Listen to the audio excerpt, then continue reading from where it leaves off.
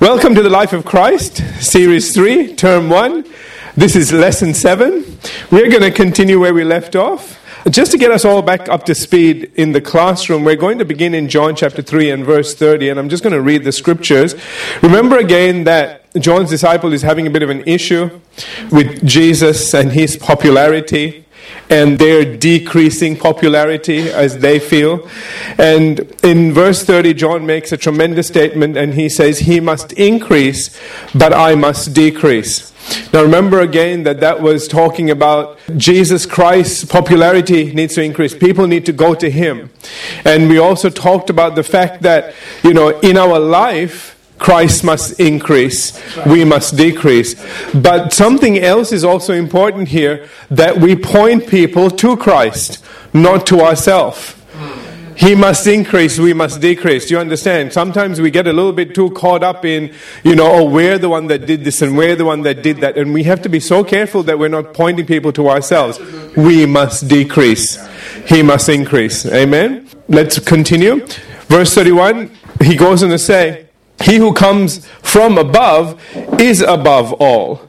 He who is of the earth is earthly and speaks of the earth. He who comes from heaven is above all." Remember again, besides other things, he was saying that Jesus Christ is above all because he comes from heaven and he knows about heavenly things. All I can tell you is about the things of this earth.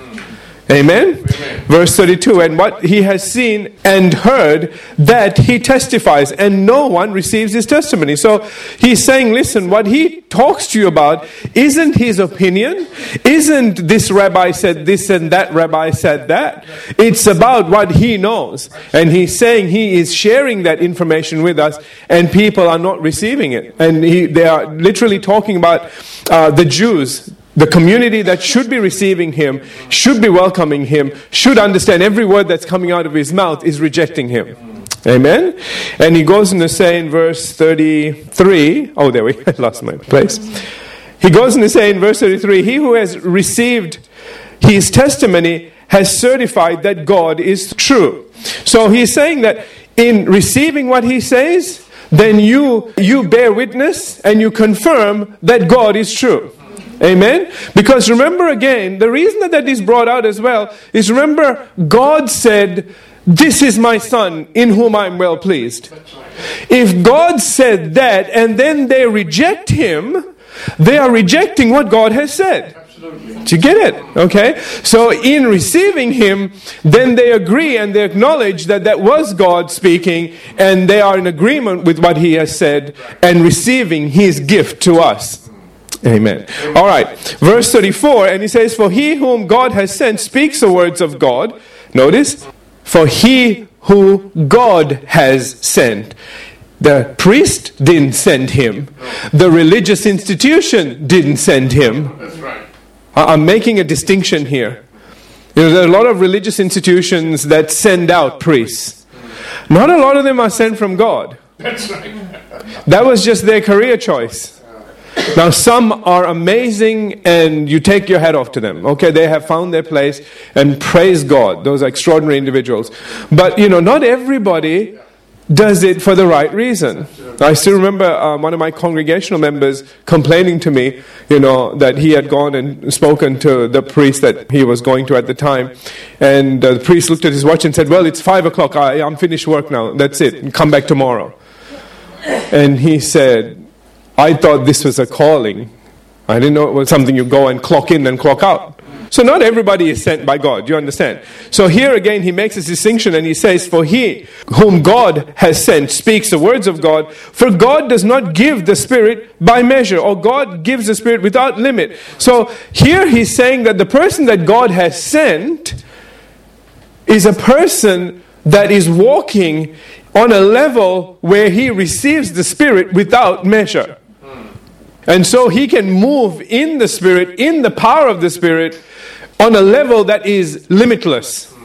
Hallelujah. So should we. See, who's writing this? John. He's the same person that said, "Behold, what manner of love is this, that we should be called the children of God." You see, he's writing that in light of all of the things that he has recorded. if this God's son, see, there was no sons of God until Jesus came. Do you all understand? They were all servants before then. But following his death, burial, and resurrection, we all became sons and daughters of God, which is huge. We still don't get it. We still don't understand that we are not in the place of servant, we are in the place of son and daughter. Okay? And in Christ we're all sons. Do you understand? Because God doesn't see gender in Christ. If you're in Christ, then you are God's son. Female and male. You are God's son. Isn't that beautiful? Okay? So he doesn't go, oh, it's a girl. We'll deal with it in a different way. No. He deals with you like he would deal with Jesus. You pray, you get it. That's Jesus. Amen. No ifs, ands, or buts. You know what I'm trying to say? He doesn't care about that. That's why one can put 1,000 to flight, two can put 10,000 to flight, as long as they're males. No. Okay? It says one can put 1,000 to flight. Well, the scripture actually isn't exactly that, but we like to say it that way because it makes a little bit more sense in our head. But if one can put 1,000 to flight, then two can put 10,000. Okay? And it doesn't matter the gender, because that's how it is. That's what the revelation John got, and he was just astounded that everything that he saw Jesus doing, we can now do. That's why they couldn't kill him. Do you know why? Because Jesus said, nobody can take my life. I lay it down, I pick it up. Nobody can take it from me. I reckon John was the only one that picked up on that. That's right. Amen. And they came to the other disciples and it's like, oh, okay, they're all dropping like flies. You know, okay? They come to him and he doesn't take. No. He stands and goes, no, nobody takes my life. I lay it down, I pick it up. I don't want to lay it down today. We're not ready to go home yet. Absolutely. And they say, boil him in oil. It didn't work. Yeah. Amen. You see, you might think, how is that possible? Well, look at Shadrach, Meshach, and Abednego. Or like one of the preachers say, your shack, my shack, and a bungalow. Okay? The three children of, they were taken in to throw in the fire. Right. They danced around. All the people that took them in burnt up. That's right. That's right. So the fire was hot. Okay? Because the guy said make it 7 times as hot as it normally is. As everybody taking him just died on the way in. And yet they go, they dance, they come out. Do you understand? If they can do that, then hallelujah. You know they couldn't kill John. Amen. Anyway, moving on. Yeah. Verse 35. So here we're meant to be. Sorry, it took so long to get here. He says here, the Father. Now, let me make the statement first. The fact that Jesus Christ has a Spirit without measure is further proof that what he says comes directly from God the Father and is again divine in nature. Even further to all of this is what the Apostle John goes on to say in the next verse, and that is the Father, this is John 3:35, the Father loves the Son and has given all things into his hand. Now, one thing, just by the way, this happens to be one of the 7 times in John's Gospel where we are told that the Father loves the Son. Why is that brought out in John's Gospel? This corresponds to the way John talks about the Jews as the Jews. Okay? Because he sees the Jews having crucified Jesus, whom the Father loves. So he's always playing this one against the other. Because they felt so righteous in what they did. And he wants to remind them over and over again, 7 times over, the person you crucified, the Father loves him. How is that going to work out for you? Not so well. Okay? Which is why Jesus would say all the things he said to them. Anyway, as a result, as D.A. Carson says, because of his love for the Son, the Father has given the Spirit to him without limit and has placed everything in his hands. Wow. Amen? So in conclusion, the Apostle John says in John 3 and verse 36, he who believes in the Son has everlasting life. And he who does not believe the Son shall not see life, but the wrath of God abides on him. This is a tremendous verse. I almost think this verse is better than John 3:16. How can you say that? When I finish with it, you'll understand. I know there's not a lot of notes on it, but let me give you a revelation on it today. But let me read the notes first, okay? William MacDonald says that this is one of the clearest verses in all the Bible on how a person can be saved. It is simply by believing in the Son. Notice that there is nothing in this verse about keeping the law, obeying the golden rule, going to church, doing the best we can, or working our way to heaven. D.A. Carson says, I'll discuss all of this in just a minute. D.A. Carson says that this verse is a fitting climax to the entire chapter. By laying out the two alternatives, genuine faith and defiant disobedience, this verse once more brings to the forefront the threat of looming judgment. Therefore, as Leon Morris puts it, when people put their trust in Christ, they are reborn from above. They are alive eternally. However, anyone who continues in unbelief and disobedience can look for nothing other than the persisting wrath of God. Now, why the persisting wrath of God, and why do I think this verse is so wonderful? Notice it says in verse 36 again, but the wrath of God abides on him. That's the persisting wrath of God. Do you understand? So people that are continually in unbelief and disobedience. So we're talking about a very small group of people here, okay? People that reject the gospel, who are defiant in their rejection. We're looking at Pharisees and Sadducees and people that were just after Jesus. They did not want him there because A, he took away all of their finances, B, he took away all of their people, C, he took away all of their credibility. Okay, because they sort of rode on a certain perception people had about the priesthood. And they just milked it. They took advantage of people and did everything they shouldn't do. They were the most ungodly things walking around. Which is why Jesus said, you take these people and make them twice the child of hell by the time you finish with them. Huh? I mean, they're already going to hell. Now you just seal their fate. And there was a lot of things that were said that shows you that there are some people that are just incredibly difficult to deal with. All right? And they don't want to change. It may be because of a moral issue. See, there's a difference between having an emotional issue and a moral issue. If your rebellion is coming from, I want to live a certain lifestyle, and this is getting in the way of my lifestyle, which is very, very bad, that's a moral issue. Do you understand the difference? Okay, we're going to move on. The thing that I want to bring out here, this verse is tremendous for this reason. And I want you to see it today. Remember this verse, okay? John 3:36. He who believes in the Son has everlasting life. He who what? Believes in the Son has everlasting life. He who does not believe in the Son shall not see life, but the wrath of God abides on him. Why is this so special to me? It has nothing to do with confession.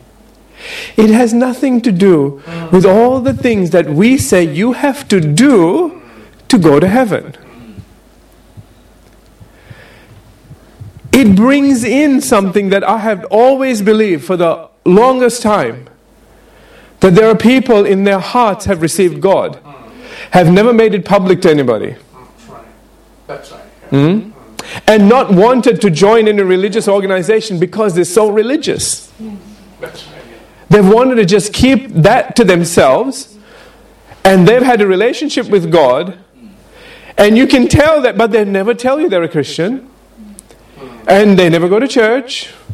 Now, don't take this as you don't ever have to come to church, okay? I'm not talking about that, okay? But I need you to understand this. Don't be too quick, and don't allow people to be too quick to say, oh, that person went to hell because they never confessed Jesus as Lord. You don't know when they believed. You don't know what's going on the inside of them. They might have never spoken a word. And yet they believe. Do you know why this verse is also so important? It tells us that for all those people that can't utter a word out of their mouth because they're mute, go to heaven. Absolutely right. Yeah. Yeah, that's a good point. Amen? Amen. They just had to believe. They just had to believe. And yeah, the Bible didn't say with hand signals you can get to heaven. No. Okay. See, do you understand the relevance of this scripture? You don't know who's saved. Don't make judgments on people. You have no idea. Amen? And if you feel like somebody was saved and somebody comes, some very religious individual comes and says, well, but God, they didn't do this and this and they didn't read, they didn't go off my little hymnal book and blah, blah, blah. Who cares? If they believed, take them to this verse. Say, let me show you a verse you might have never seen before. And you say, look at this verse. He who believes in the Son has everlasting life. That's it. Do you know if they believed? Well, they never said it. No. But you don't know what they believed. You don't know. Amen? Now we know the Bible says that out of the abundance of the heart, the mouth speaks. But in some societies, you open your mouth and you die. Amen? So the Bible also says, be wise as serpents, not dumb as donkeys. No. It says, be wise as serpents and harmless as doves. Amen? And we need to be that way. Hallelujah. All right. Did you all receive that revelation? Can I move on? Okay. Like I said, I don't want to just rush through this because there are principles and nuggets in here that I want you to get. I need you to see and understand that this is what this college is all about. Let's move to John chapter 4. Hallelujah. I'm going to meet the Samaritan woman now at Jacob's well. So following the Lord's first miracle, that's changing water into wine, his first temple cleansing, and his first discourse with Nicodemus on being reborn from above, the next event recorded in chronological order is in John chapter 4, where the Apostle John says, and we'll be reading in verses 1 through 3, therefore when the Lord knew, or literally had come to know, that the Pharisees had heard that Jesus made and baptized more disciples than John, this is what they heard, okay? Though Jesus himself did not baptize, but his disciples, he left Judea and departed again to Galilee. All right. So first, in relation to Jesus baptizing more disciples than John, we've talked about this before. William Hendrickson writes, the religious leaders of Jerusalem, are you all following me here? Because I need you to follow me because I need to give I missed something. So at a certain point I'll ask you to add something, okay? So follow me. The religious leaders of Jerusalem, who in the day of John's great popularity had been filled with jealousy, rejoiced. And there should be over John's imprisonment. Needs to be added in there. Okay, so I want to put a little asterisk and send it down to the bottom of the page and just add those words over John's imprisonment. Okay, otherwise you don't know why they rejoiced. So the religious leaders of Jerusalem, who in the day of John's great popularity had been filled with jealousy, rejoiced over John's imprisonment. But this joy... I'll wait. I'm sorry, I can see you still right there. We're good? But this joy was short-lived. For other tidings reached the Pharisees, namely that the multitudes surrounding Jesus were more numerous than those which followed John the Baptist. Okay? Hence, from the point of view of the members of the Sanhedrin, matters were becoming worse instead of better.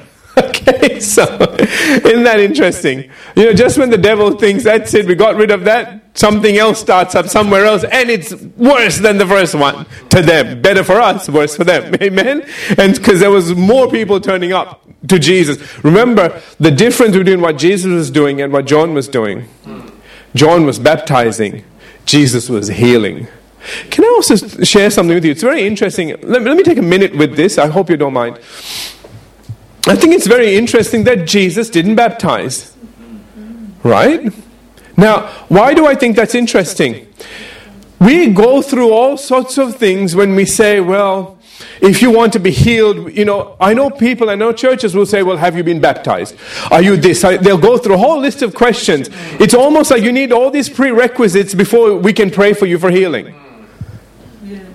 Isn't it interesting? Jesus never did that. Okay? While John's baptizing on one side, Jesus is ministering and healing on the other end. I think that is very significant. which tells us something. And people that get so caught up in the ritual of baptism and, saying, well, if you have to do this, you have to be baptized, you have to be water baptized before blah, blah, blah, blah, blah. Well, isn't it interesting? And Jesus never baptized anybody. It says that. He didn't baptize anybody. But dear God, He healed them all. Can we read something into this? God doesn't care about all of our little rituals down here. He will and has always looked on the heart of an individual. Amen? That's why Jesus, we're going to, I know we haven't got to a lot of these things, but we're going to see when He gets to certain people, the man at the pool of Bethesda, for example, He'll heal him and He'll say, don't sin, unless something worse will come upon you. Now, that's later on in the temple. He meets up with him and tells him that. This guy gave up Jesus like a second, man. I mean, he just, wow, just I don't know whether he was stupid. Okay? We don't know. All right? Or whether he was just yellow through and through. Or had absolutely no sense of loyalty. I don't know. I have no idea. When we get to that story, we'll discuss all these things. Because there's another guy that gets healed that has been blind all of his life. This is not Bartimaeus, okay? And, and the Pharisees grill him. And instead of giving Jesus up, he flips it on them. That's right. He says, why do you want to know? Do you want to be His disciples too? And they get so upset and they're spitting and carrying on and kick him out the church. If people kick you out of church like that, praise God, you're not meant to be there. That's not God's church. You weren't going to God's church. You're going to something else. Full of vipers and snakes. Anyway, okay. Let's not go there. All right. We went there. Okay. Amen. All right. So I just want you to see some of the things as we go. Because, we may not finish the series until, Jesus might come before we finish. No, the way we're going. Anyway. All right. Well, somebody was happy about that. All right. So, next, in relation to the fact that it was not Jesus who did the baptizing, but His disciples, according to verse 2. William Hendrickson says, no one must ever be able to boast, I was baptized by the Lord Himself in person, whereas you were baptized by a mere disciple. Interestingly, even the Apostle Paul understood the Lord's reasoning and said in 1 Corinthians chapter 1, verse 17, for Christ did not send me to baptize, but to preach the gospel. Isn't that interesting? He says, not with wisdom of words, lest the cross of Christ should be made to no effect. Paul says, Christ didn't send me to baptize. That doesn't mean He didn't baptize, but understand that He didn't see that as something that, we better baptize you first before we do anything. Like some people think that's so important. Now, let me balance this out. The Lord's speaking to me. I need to share this with you. You do whatever is important to the person. If they need to be baptized, baptize them. If they say, I think I'm okay, they're okay. Don't wet them. That's right. Okay? They're okay. They get it. There are some people that need physical things to help them get over the line. Other people, something has happened inside them. They don't need to get wet. They got it. Inside, they went boom. And they know a miracle happened. They just need to know, what do I do next? Amen? And they're looking for an intelligent answer, not a religious one. That's right.